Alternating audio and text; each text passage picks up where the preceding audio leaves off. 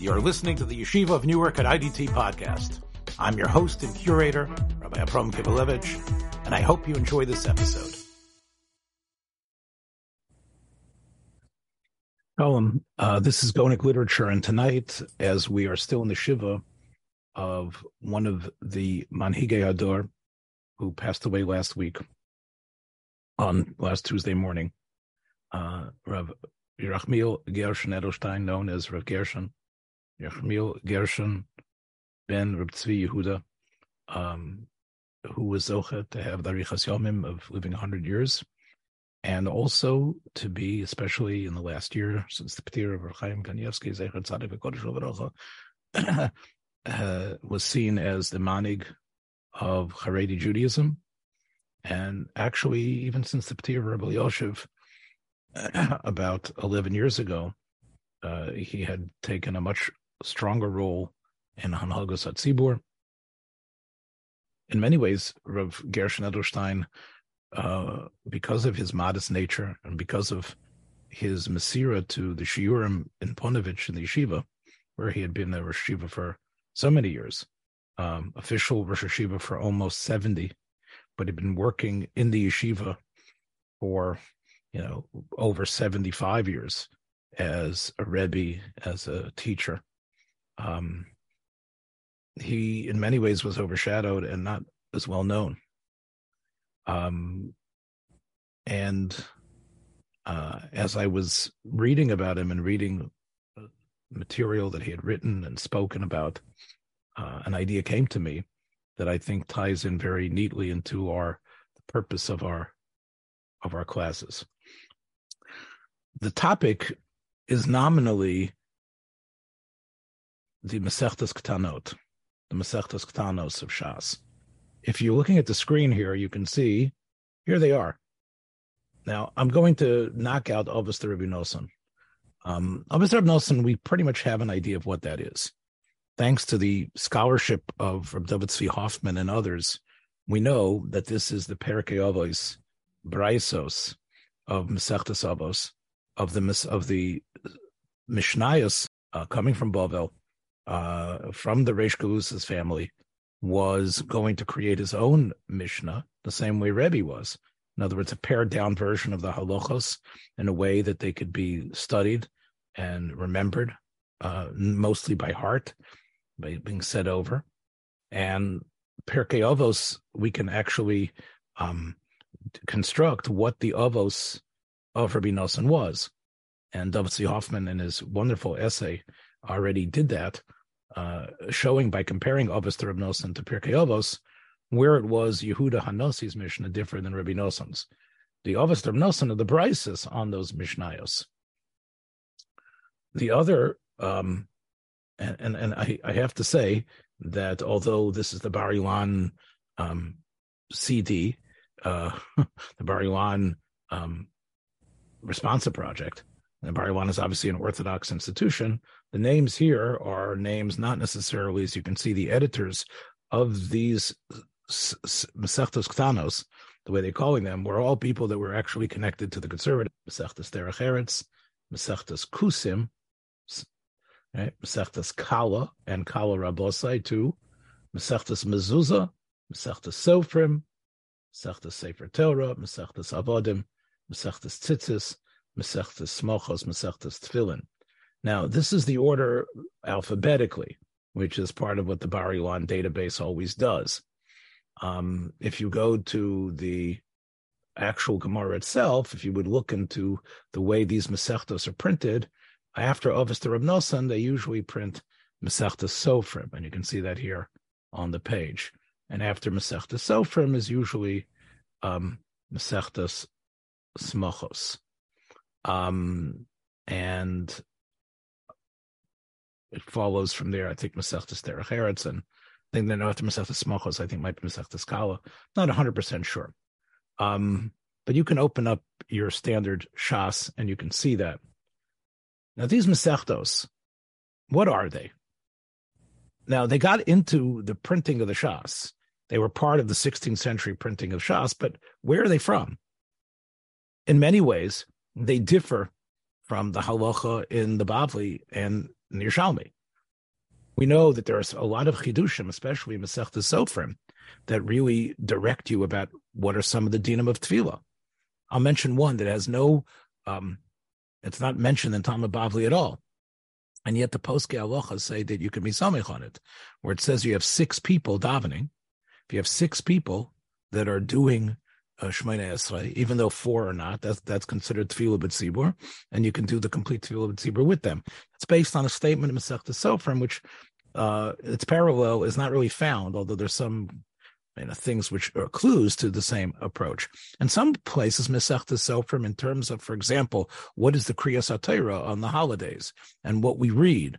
The Mesechet Sofrim has a different order of Kriya than we know from the Mishnayos and the Gemara Mesechet Megillah, and yet we follow Mesechet Sofrim. So what is it? Who put it together? Is it post-Talmudic? And if it's post-Talmudic, by who? By when? So this is really a great question, and perhaps a complete answer might be difficult to obtain. But I will tell you that one of the problems in this question is the assumption that they're all from the same era.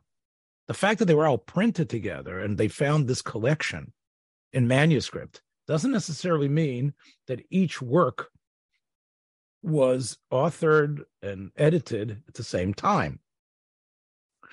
This was not always what everybody knew. Again, as scholarship has developed in what we call Wissenschaft im Judentums, basically this, taking a scholarly approach to Jewish literature and Jewish writings, things have altered, and answers are a lot more subtle and nuanced than people had thought originally. For example, when it comes to the Mesechtes Ktanos, which are a collection of halachos, braisos, mostly the names of Tanoim, one wonders, okay, as we said, who put it together?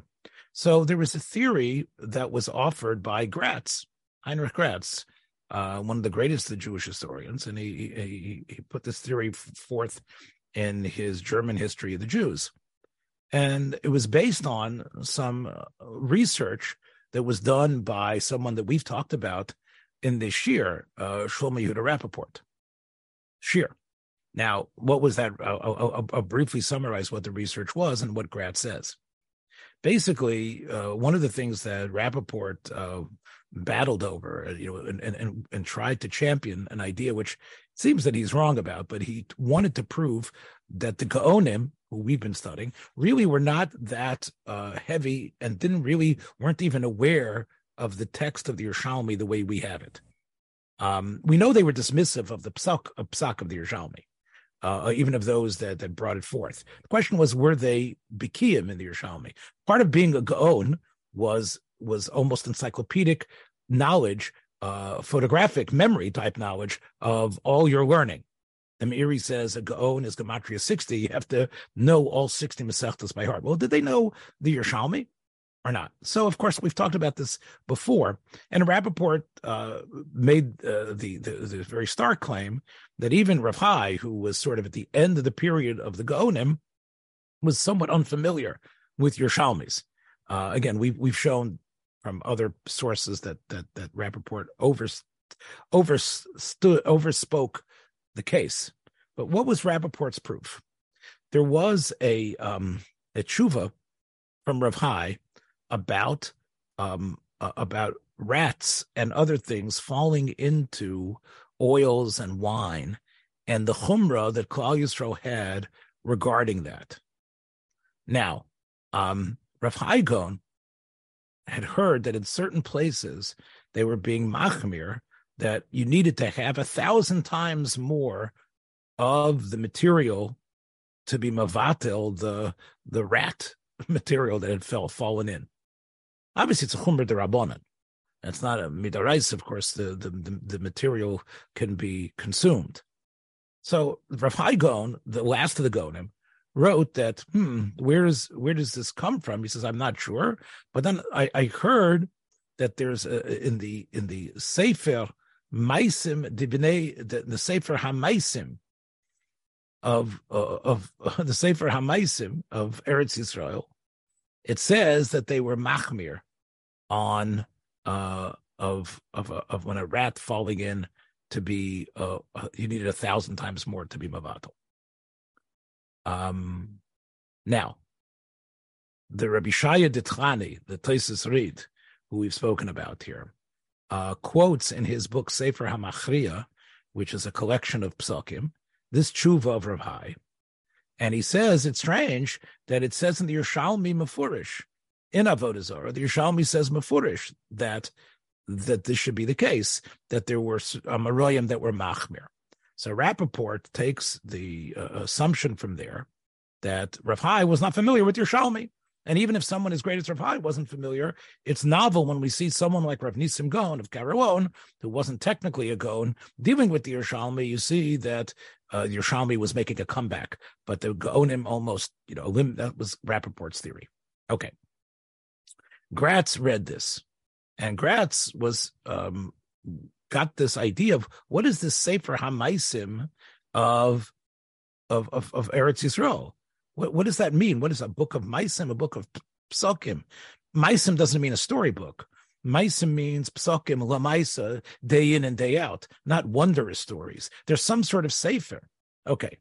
Then Gratz discovered another well-known Sefer that was printed in the Sefer HaYuchasin from Rav Sakuto called, the back of it called Seder Tanoim V'Amaroim. And it's a list it takes you from the beginning of the Tanoim to the Amaroim and down into some of the Rabban Savroi and the Gaonim. And it mentions there who were the last Rabban and Savroi. And then afterwards it mentions Rabbi Yonason was Sof Maaseh. That's what it says in the Seder Tanoim Amaroim. Sof Maaseh. So Gratz theorizes that Sof Maaseh means Rabbi, the same way the last two mentions. It says Rab Zakkai was the end of the Savroim, and we know those were the sort of the editors of the Shas. We know, of course, from our genealogy, from our chronology, that we have Tanoim, Amaroim, Savroim, and then Gaonim that really arise basically in the period of when Mohammedism begins, Islam begins, which is in the year. In the mid seventh century, that's really when we start talking about Gaonim, the way as opposed to Rabban and Savroi, the period of the Gaonim. So Gratz theorizes that the Rabban and Savroi, and after them there came this period, the beginning of the period of the Gaonim, called the period of the Maisim, and Rabbi Yonason was the author of that. Now again, this wasn't Eretz Yisrael. This was not in Bavel, where the Gaonim were, but it was during that same period, right as the period of the Gaonim was happening, we had the Bnei Eretz Yisrael putting together Piskei Halacha, called the Sefer HaMaisim, and Rabbi Yonason was the last of them.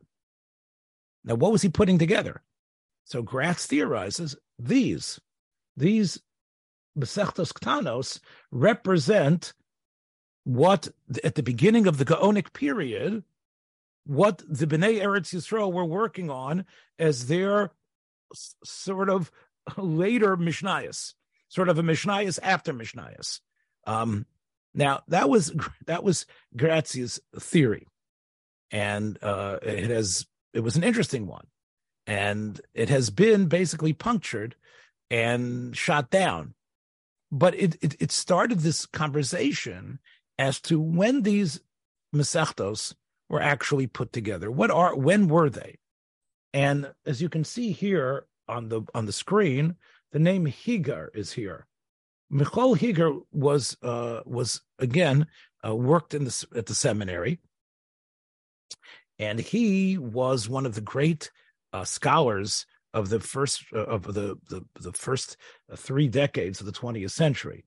He doesn't get as much pub, of course, as some of the other JTS scholars like Finkelstein and of course Louis Ginsburg and Shaul Lieberman, but his work is almost perfection in terms of his intellectual honesty and dealing with where these Mesechtes were, how they are different than where do we find commonality to their source material. He was working in America, and at that time, America was considered a little bit, in the 20s and 30s, a little bit of a backwater. It wasn't like the scholars in Germany or even in what was happening in Eretz Yisrael. But Higer did his work, Michael Higer, and he did his work, and he indicated that these Mesechtos, they all have a different provenance. And I want to share with you what we talk specifically about Mesechtes Smachos. That, of course, is the Mesechta that deals with something, and it's a very long one. It's 14 prakim. And just like Mesechtes Kala, which deals with Baruch Hashem, the happy parts of life of people getting married, Mesechtes Smachos is 14 prakim that are a guide to many, many different aspects dealing with death. As Higer points out, the Gemara in a number of places refers to something called Eiv, and we know that Rav Nachman, Rav Papa, and Rav from Bar Papa all refer to something called what it says in Evel Rabosai. What does it say in Evel Rabosai, which is Evel, which means the laws of Avelus, the big version of the laws of Avelus. Now, none of those statements that are found when the Gemara quotes of Evel Rabosai are found in what has come down to us in Mesechtes Smachos. So it sounds like whatever Evel Rabosai was, which was known by the Amoraim, is not what we have in front of us.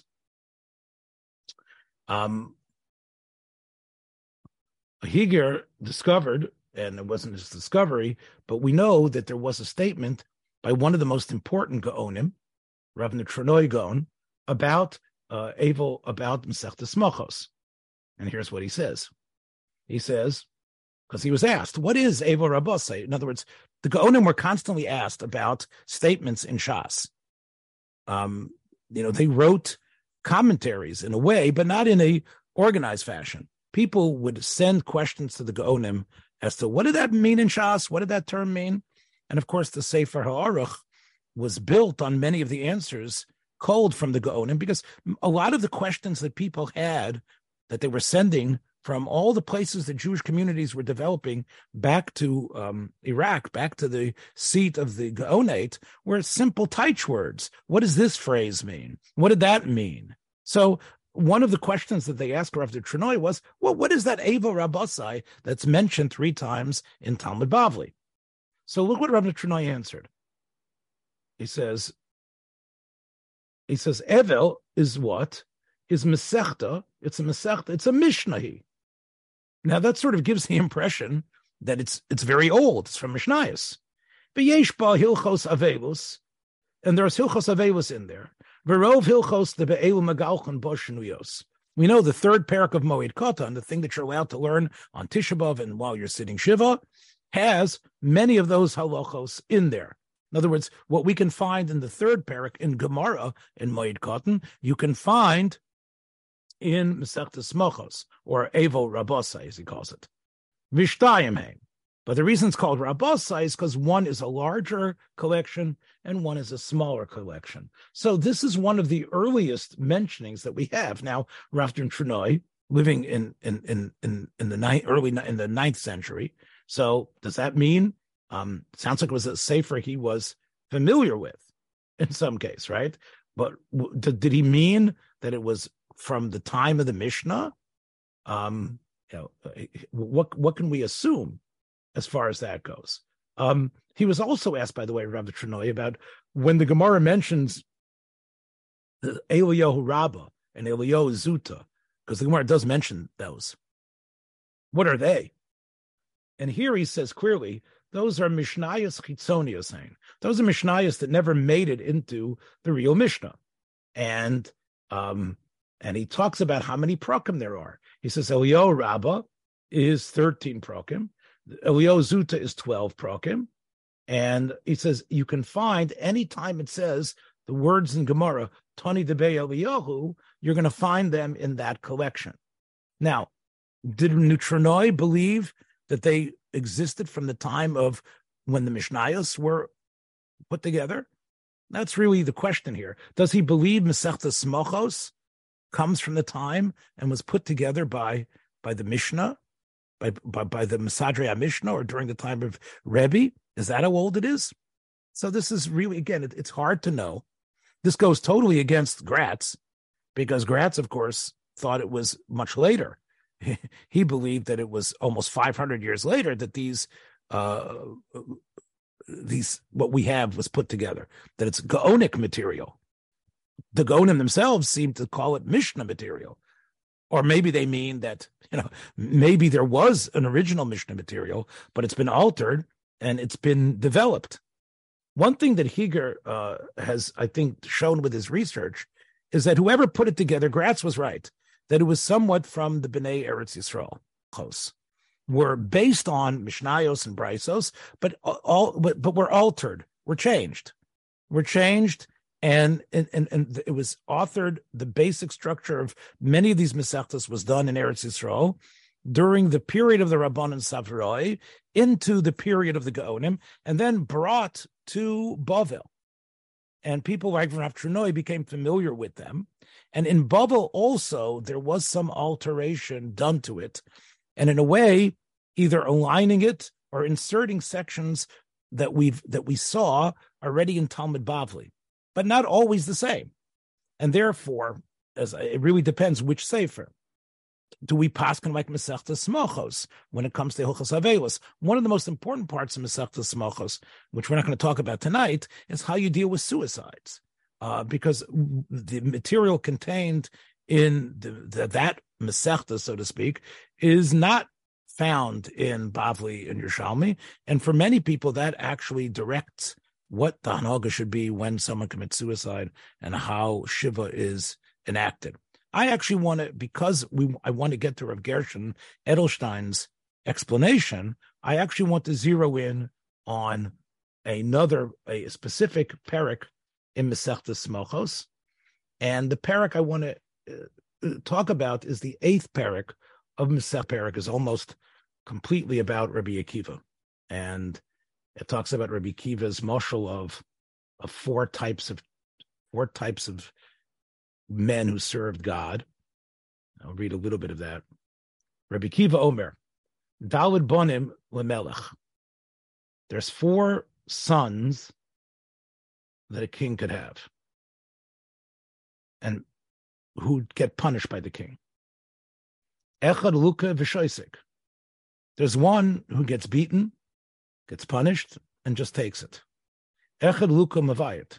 One gets beaten and pushes back, is angry, is aggressively acts aggressively back against the father.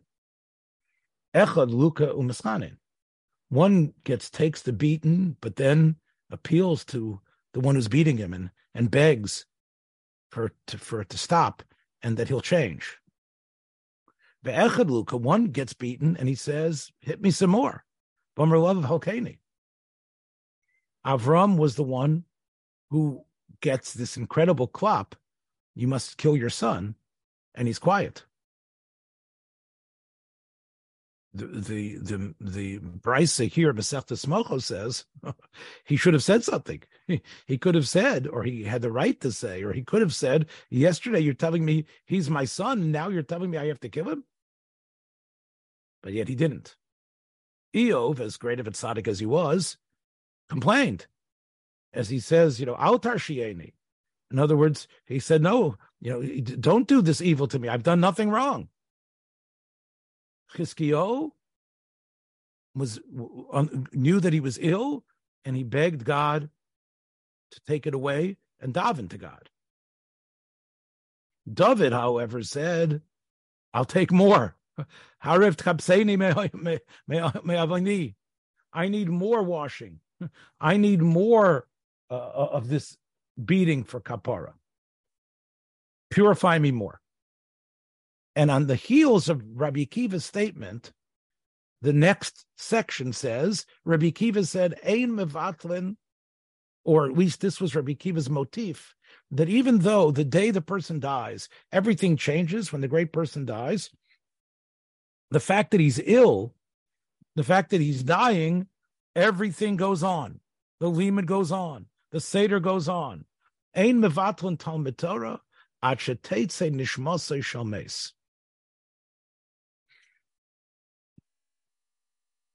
The person has to die till we stop learning. Kishahoya Reb Shimon, b'noisha Rabbi Akiva choyle. When Reb Shimon, Rabbi Akiva's son, was ill, and by the way, Gershon Edelstein also lost a son in his lifetime. But Reb Shimon is going to die. Okay, spoiler ahead. Loi bittul beis midrashay. Rabbi Akiva came and was still teaching. He still kept the learning going while his son was lying very ill. He had a job to do, to run the yeshiva, to give the shiurim. However, he wasn't heartless. Eli poktoi. He investigated what was with him. Biyad shlucho. I guess there was someone who was willing, who's learning. Perhaps he couldn't learn so strong that day anyway. So Rabbi Akiva appointed him to find out what was going on with his son who was ill. Boyarishon v'yomer loy nitan. The first one came and said, okay, it's hanging. In other words, you can see that illness. The Perush says here, the Binyan Yehoshua, 2 Perushim were written, by the way, before Higer wrote his, scientific edition. And they were both written at the end of the 18th century. And neither of them really went into what we would call the Wissenschaft der Judentums. They did try to do a job. They both felt, the author of the Binyan Yehoshua and the Nachlas Yaakov, they both felt that this was an area that and nobody had worked on extensively. In other words, what to explain the Mesechet Ktanos. So independently, they both wrote works, which eventually, sort of an edited version of, some of the stuff got edited when it eventually became printed in the Vilna Shas with the explanations. In other words, it was in the Shas before, without any commentary, as the Vilna Shas was being readied for publication in the mid-19th century.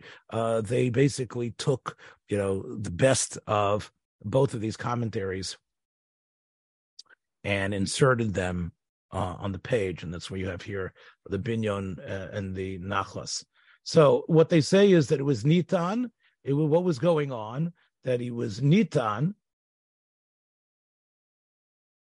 that he's not walking around, and he's just hanging onto the bed. Okay? Then the third person came and said, Hichbid, it's gotten worse. Hichziron l'talmid Torah. He said, okay, we're still learning. The shear went on.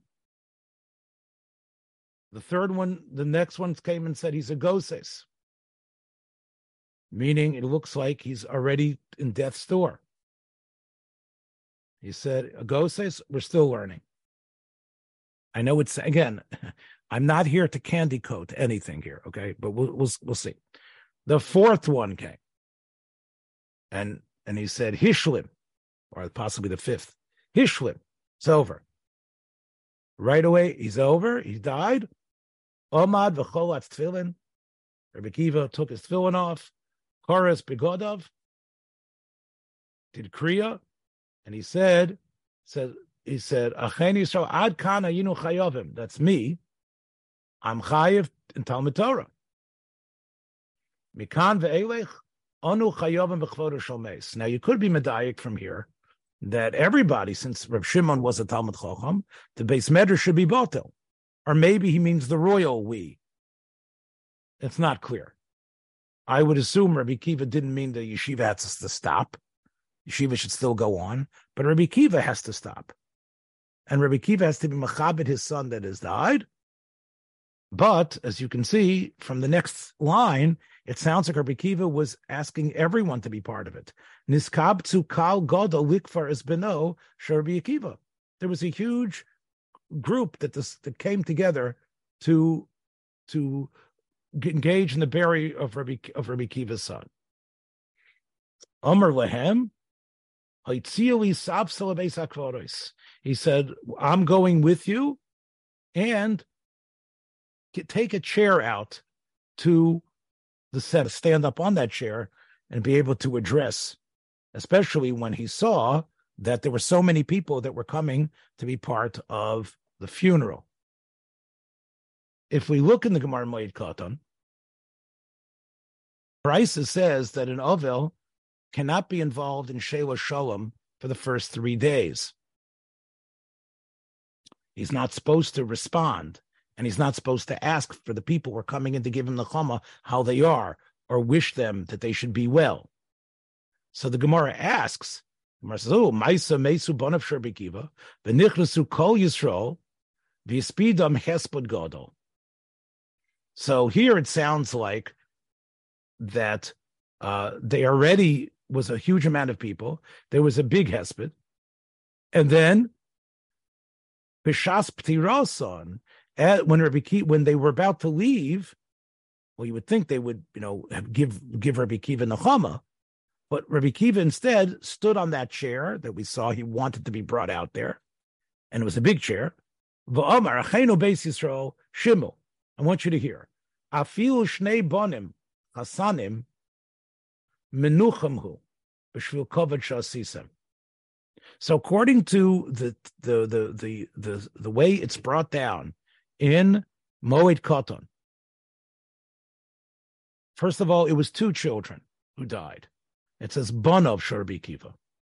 And here Rabbi Akiva was saying, even if my sons would be chasanim, which would mean they weren't just people who were young, but they already had families. They already had a wife, which makes the tragedy worse.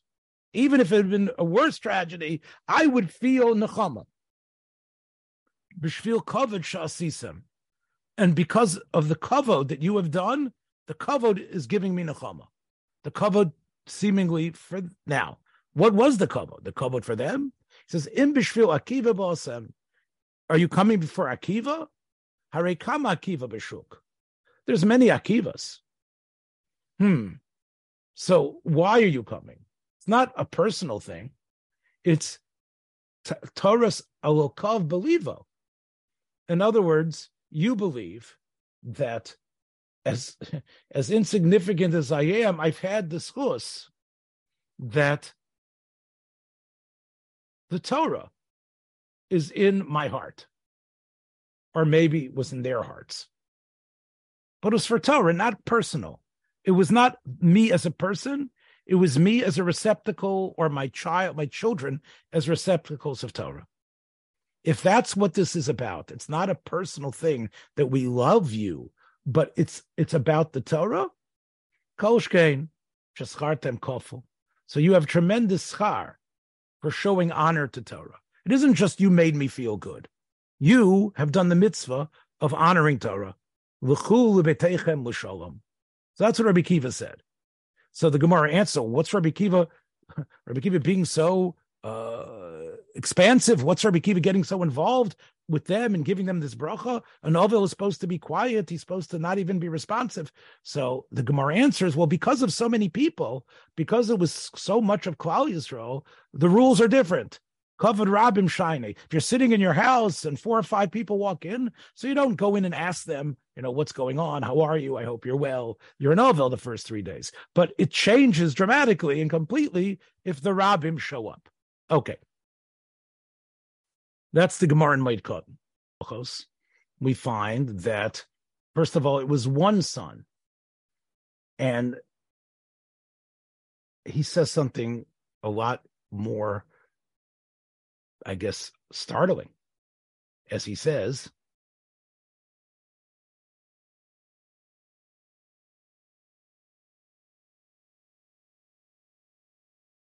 Achenu Yisrael, Shimel, Lo Shani Chocham. I'm not such a Chocham. Yesh kan Chochamim many. There's bigger Chochamim than Rabbi Akiva. Lo Shani Osher. Because they're richer people than me. We know Rabbi Akiva at the end of his life became quite wealthy. He said, Anshe Dor Makirin is Rabbi Akiva. And we know that's where he found these Talmidim. The people in the south of Eretz Yisrael know me.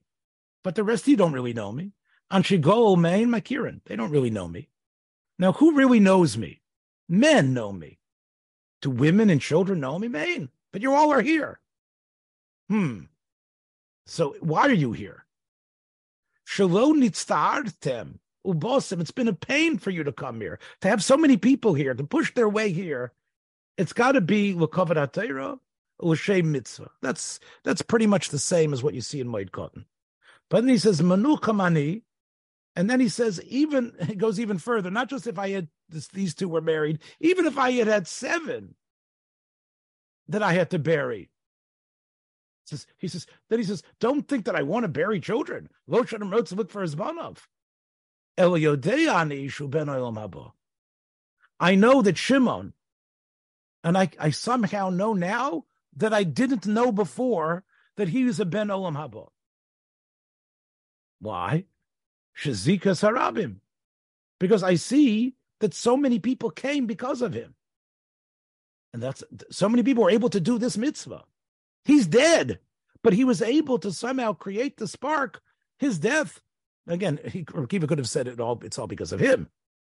But Rebbe Akiva said, no, through him, he was the vehicle of all you people coming to be, even though learning was going on and learning stopped, but he was Mezaka the Rabbim with this mitzvah of Kavod HaTorah.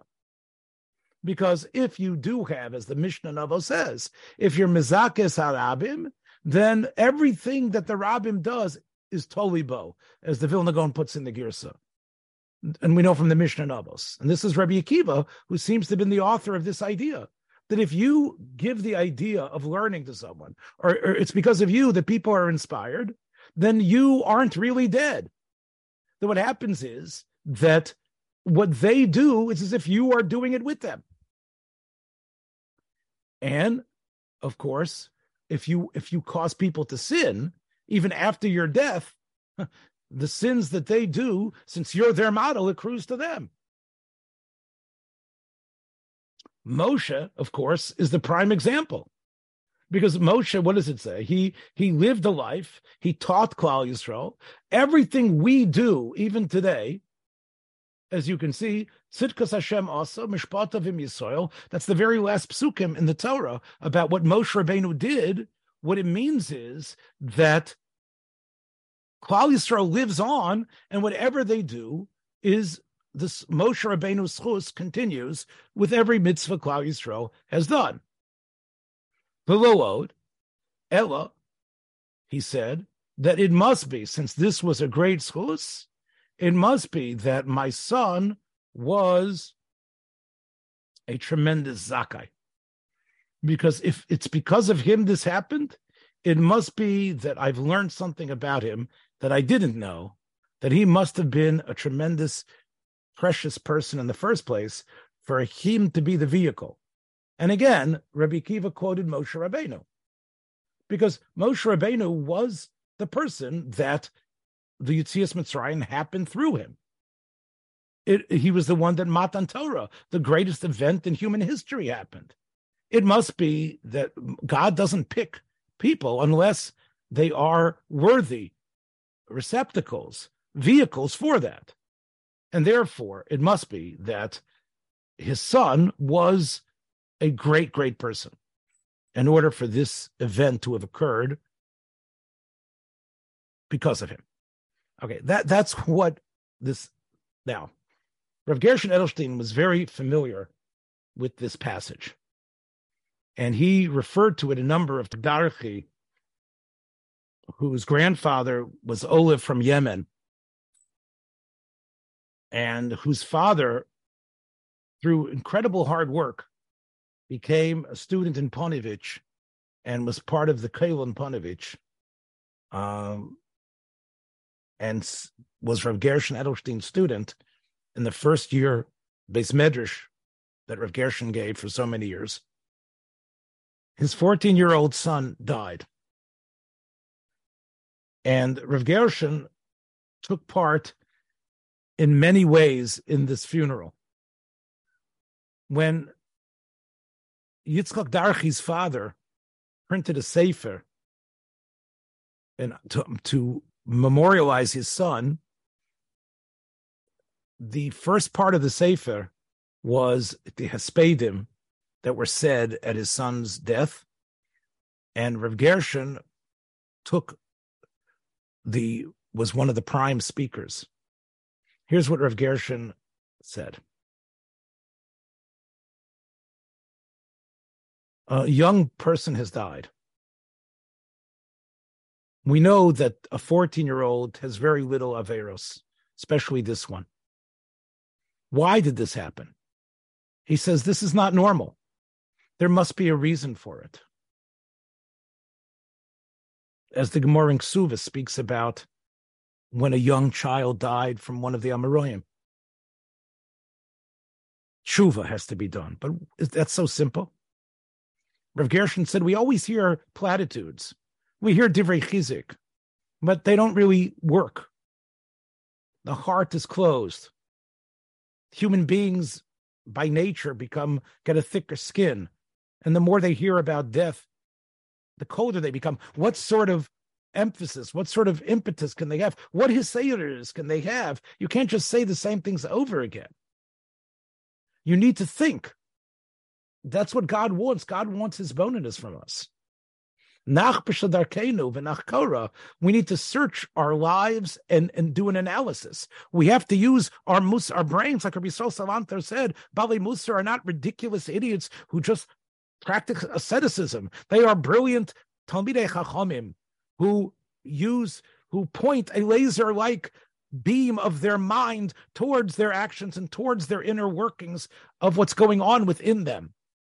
Quoting Rabbeinu Yonah, he says, it can't just be an idea. The idea has to become personal. It has to take shape. It has to be particular. It has to be sophisticated until there's change has happened. So Rav Gershon said that we know that this is something that's constant. It's something that's emotional and intellectual at the same time. Rav Gershon takes a source, and by asking a question in Talmudic fashion, he says there's one Mishnah that says you're not supposed to give nechama when a person's the person who has died is lying in front of you, lying in front of the ovel, because it's avelus, not tanchumim. And yet, the story of Rabbi Akiva, in both of its iterations, indicates that Klal Yisrael was coming and was being maspid. Now they were being maspid, even though shouldn't they wait for was he buried already? Is that what was going on? At the Levaya, is that the time to start giving nechama? Maybe the Levaya is the time to cry. But what did Rabbi Akiva say based on the Gemara in Moed Katan, the Braisa? He said, I'm menucham, you gave me nechama. Menucham hu. So nechama occurs. So that seems to go against the Mishnah Novos. So Rav Gershon answers, there's a difference. We're not supposed to offer nechama. But the Ovel could get nechama. He could get nechama by how we are acting, even though we're not supposed to articulate the words, you should get nechama. But what was the nechama? What was it? Just everybody showed up? What did that mean? So it was kavod Torah. So Rav Gershon says, we can't just rely on what it says in Moed Katan. We need to go to Mesechet Smachos. And over there you can see that he said that I know that they are Bnei Olam Haba. They were Mezakeh the Rabbim. How were they Mezakeh the Rabbim? So he says because there's a sort of illogical truth. We normally assume that when a person dies, that's it. It's over. His role in the world and what he's able to get schar is gone. But he says that's not true. We know, for example, and Rebbe Akiva knew, that you can, as the Gemara speaks about, you can show kavod to the mace. Kavod to the mace isn't just, according to Rav Gershon Edelstein, a way for you to be more sensitive to what was, but there's actually a benefit to that soul that is no longer inhabiting the body the way it used to. Kavod can somehow accrue a sense of nachas to the neshama.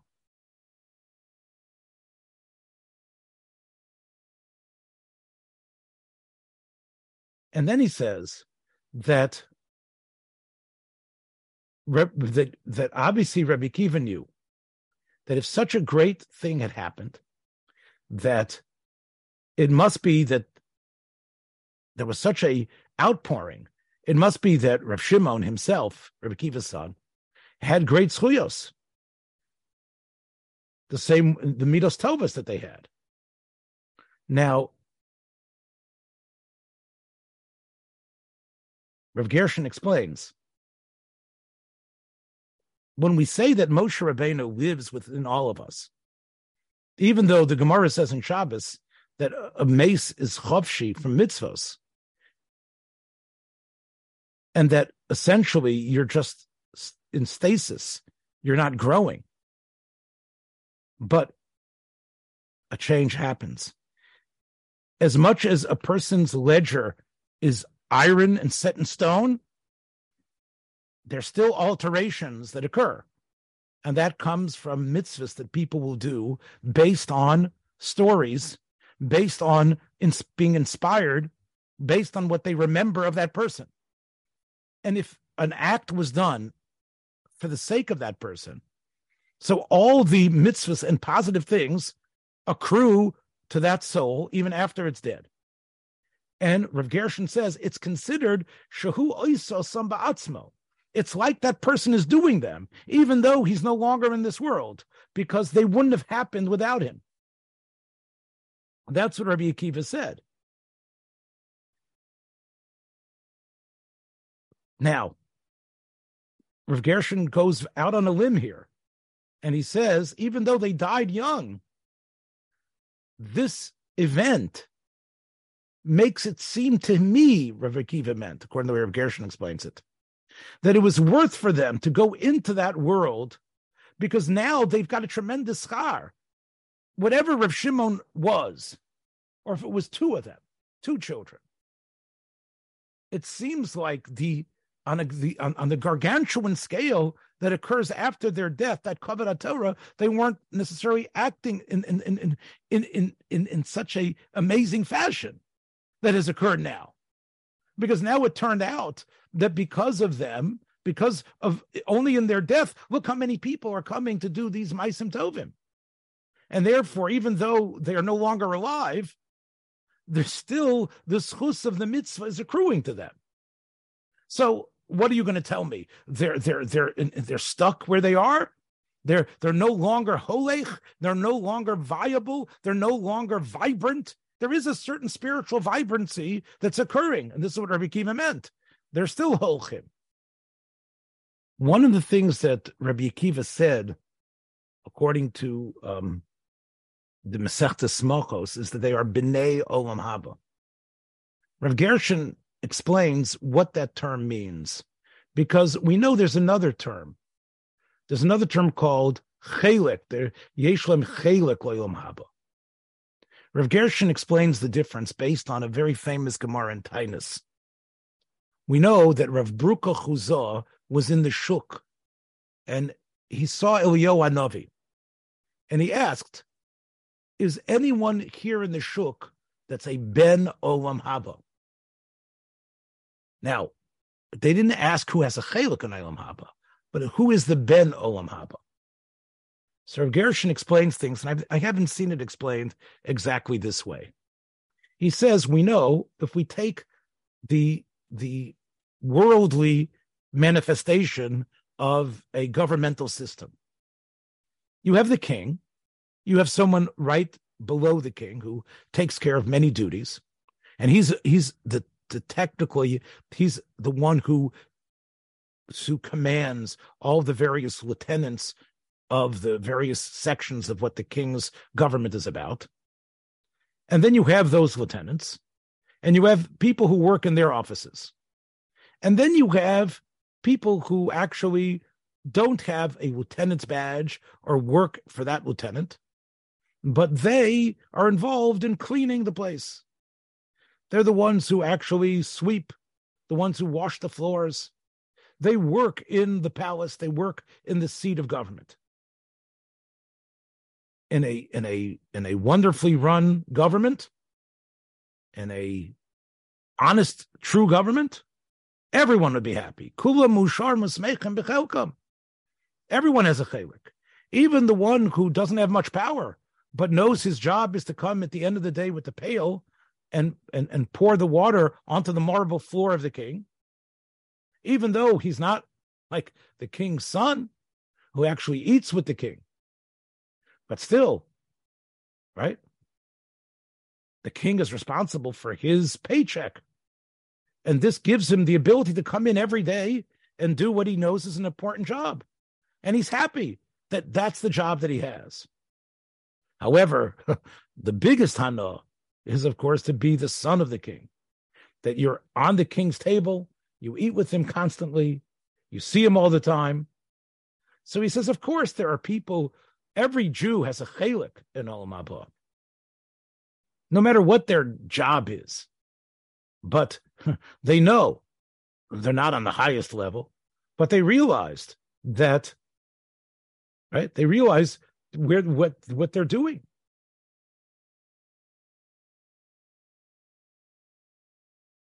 Everyone knows that they've done Averos. We can't be all Bnei Olam Haba.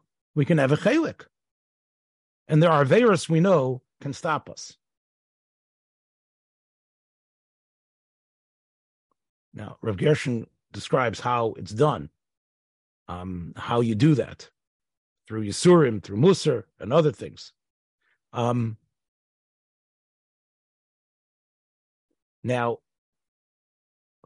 Rabbi Akiva said about his children, his child, that they were Bnei Olam Haba. Right? How does that happen? He says a mace doesn't have any hana, physical hana, but kavod can relate to even someone who's not here. Rav Gershon quotes the Psak in Shulchan Aruch that we give tzedakah on Yom Kippur for people who have passed away. The Shulchan Aruch says they get kapara on Yom Kippur for what? They're not alive. What are they getting kapara for? What sort of things, like, how does it help? How does giving tzedakah for them help? So Rav Gershon says that it helps that when we do something because of our, whether it's Yom Kippur or Yizkor, and we remember our parent, and we remember the person who passed away, and we think about that person, and we clarify who they are, and we are moved because of them. So once again, their death is what pushes us to be better. And whatever we do, even though they've done nothing, he says, their death has caused these actions. Now, where do you see this? He says, well, Rav Gershon, like a real Baal Musar, finds, like a Yisrael Salanter Baal Musar, says we find it in the halach in the Torah of shikha. There's a mitzvah of shikha, but the mitzvah is, what did you do for it? You forgot the bundle in the field, and Aniyim came and took it. You didn't know anything about it. You still get a bracha. The bracha is Laman Yivarechacha Hashem Elokecha. Hashem gives you brachas for your forgetfulness. Why? What caused the chesed? You're forgetting. Well, what did you do? You didn't do. It was Shalei B'Kavona. But obviously you're happy. You're happy with that mitzvah. You're happy you forgot. You're not unhappy that it was taken. So therefore, you see from there, you don't need to be consciously involved for the schar to happen. You can't just, again, the Torah squashes the cold logic of rationalists who say once a person is dead, you can't do things for them. You can't do mitzvahs for them. You can't do schusim, schuyos for them. Right? Again, Slifkin wrote a whole essay, debunking what he thought was this idea.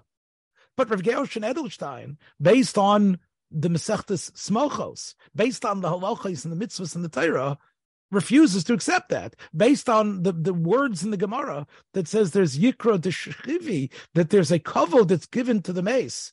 The mace does something happens, even though he's physically dead. And that's what he says, that it's not just when you give tzedakah, well, if he would be here, he'd give tzedakah. Because you're giving it based on him. You want to live up to who your parent was. You want to inspire yourself based on your young son who died before his time. He did nothing. But we know his soul is alive.